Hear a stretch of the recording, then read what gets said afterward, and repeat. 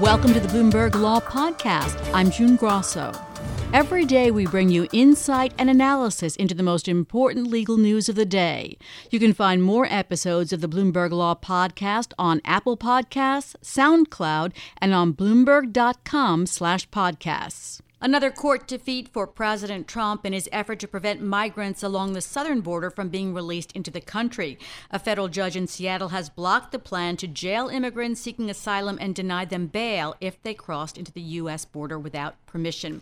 Joining me is Kartikay Mehrotra, Bloomberg News Legal Reporter. So, Kartikay, start by telling us about Trump's plan. So this is actually Attorney General William Barr's plan. What happened was over the course of this administration, asylum applicants have been incarcerated for extended periods of time. It's not explicitly unique to this administration. The Obama administration did something similar. But these plaintiffs had sought a preliminary injunction requiring the administration to give them bail hearings, and this court had won. Then in April, AG Barr issued a notice stating that there is no requirement that asylum applicants who seek asylum within the United States, not at the border, be given a prompt bail hearing. And ultimately, this judge said that that is actually unconstitutional. She also set forth some specifics for the hearings ahead. What did she say has to happen? So what happens is in the process of applying for asylum, the applicants have to demonstrate a credible fear of being forced to return to their home countries. And if they do demonstrate that, then they are eligible for asylum. However, that's just one step in the process. And so this judge has said that if they are granted that credible fear and they will proceed in the asylum process, then the immigration judge must hold a bail hearing within 7 days of a request for a bail hearing. And if they do not grant a bail hearing immediately, that applicant must be released. Also, immigration courts must, be more transparent in the way that they are conducting these hearings. And so transcripts and audio recordings of proceedings must be made available. So apprehensions of prospective asylum seekers have more than doubled in the last year, according to Customs and Border Protection. Would this order by Barr have just added more people to the overcrowded facilities?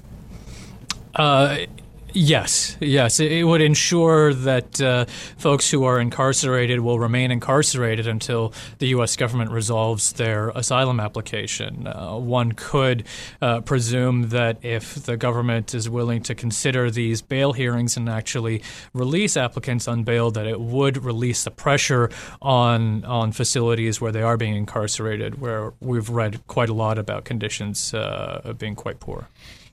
White House spokeswoman Stephanie Grisham criticized the ruling and attacked the judge, as Trump has done before with decisions in immigration. No single district judge has legitimate authority to impose his or her open border views on the country. Does this refer to the president who appointed this judge being Democratic? Likely. It has been part of the Trump administration's and President Trump's attacks on judges across the country in the past. We frequently see them labeled as Obama activist judges. I think the administration believes that, and they've argued in court repeatedly that they have the ultimate authority to determine the country's border and immigration policy. And any judge, be it an Obama-appointed judge or a Bush-appointed judge or anyone else, cannot interfere. They do not have the judicial authority to overrule the executive, and so that argument will again be tested as this case is litigated in higher courts. That was my next question. Has the White House said, or the Justice Department said, if they're going to appeal this? They have not yet, but it is quite likely because the U.S. Supreme Court ruled last year that applicants at the border are not entitled to bail hearings. So if you stand in line for days, seek asylum, and are detained, you do demonstrate a credible fear, there's no guarantee that you will receive a prompt hearing. Now, this case involves individuals who have entered the U.S. Through other means, wading over water, crossing over mountains to get into the United States, and then you see an immigration officer or Border Patrol agent elsewhere. And so in that earlier case, the Supreme Supreme Court said that there is no eligibility for or constitutional right to an asylum hearing. In this case, we're likely to see the Trump administration use that ruling to appeal up the chain. Is this the so-called catch and release that President Trump complains about, saying that once they have the immigrants and then they release them, they don't come back for further court hearings? Exactly. The Trump administration's concern is that if you offer bail to an asylum applicant, you've released them into the interior. And so there's question as to whether these individuals will come back for their asylum hearings because you've released them to the United States. There's data that indicates that premise is simply not true. And Kartikay, if you know, do most immigrants get bail? I mean, they don't have. You would suspect that if they're coming here, they're poor and they don't have much money. Are they making bail?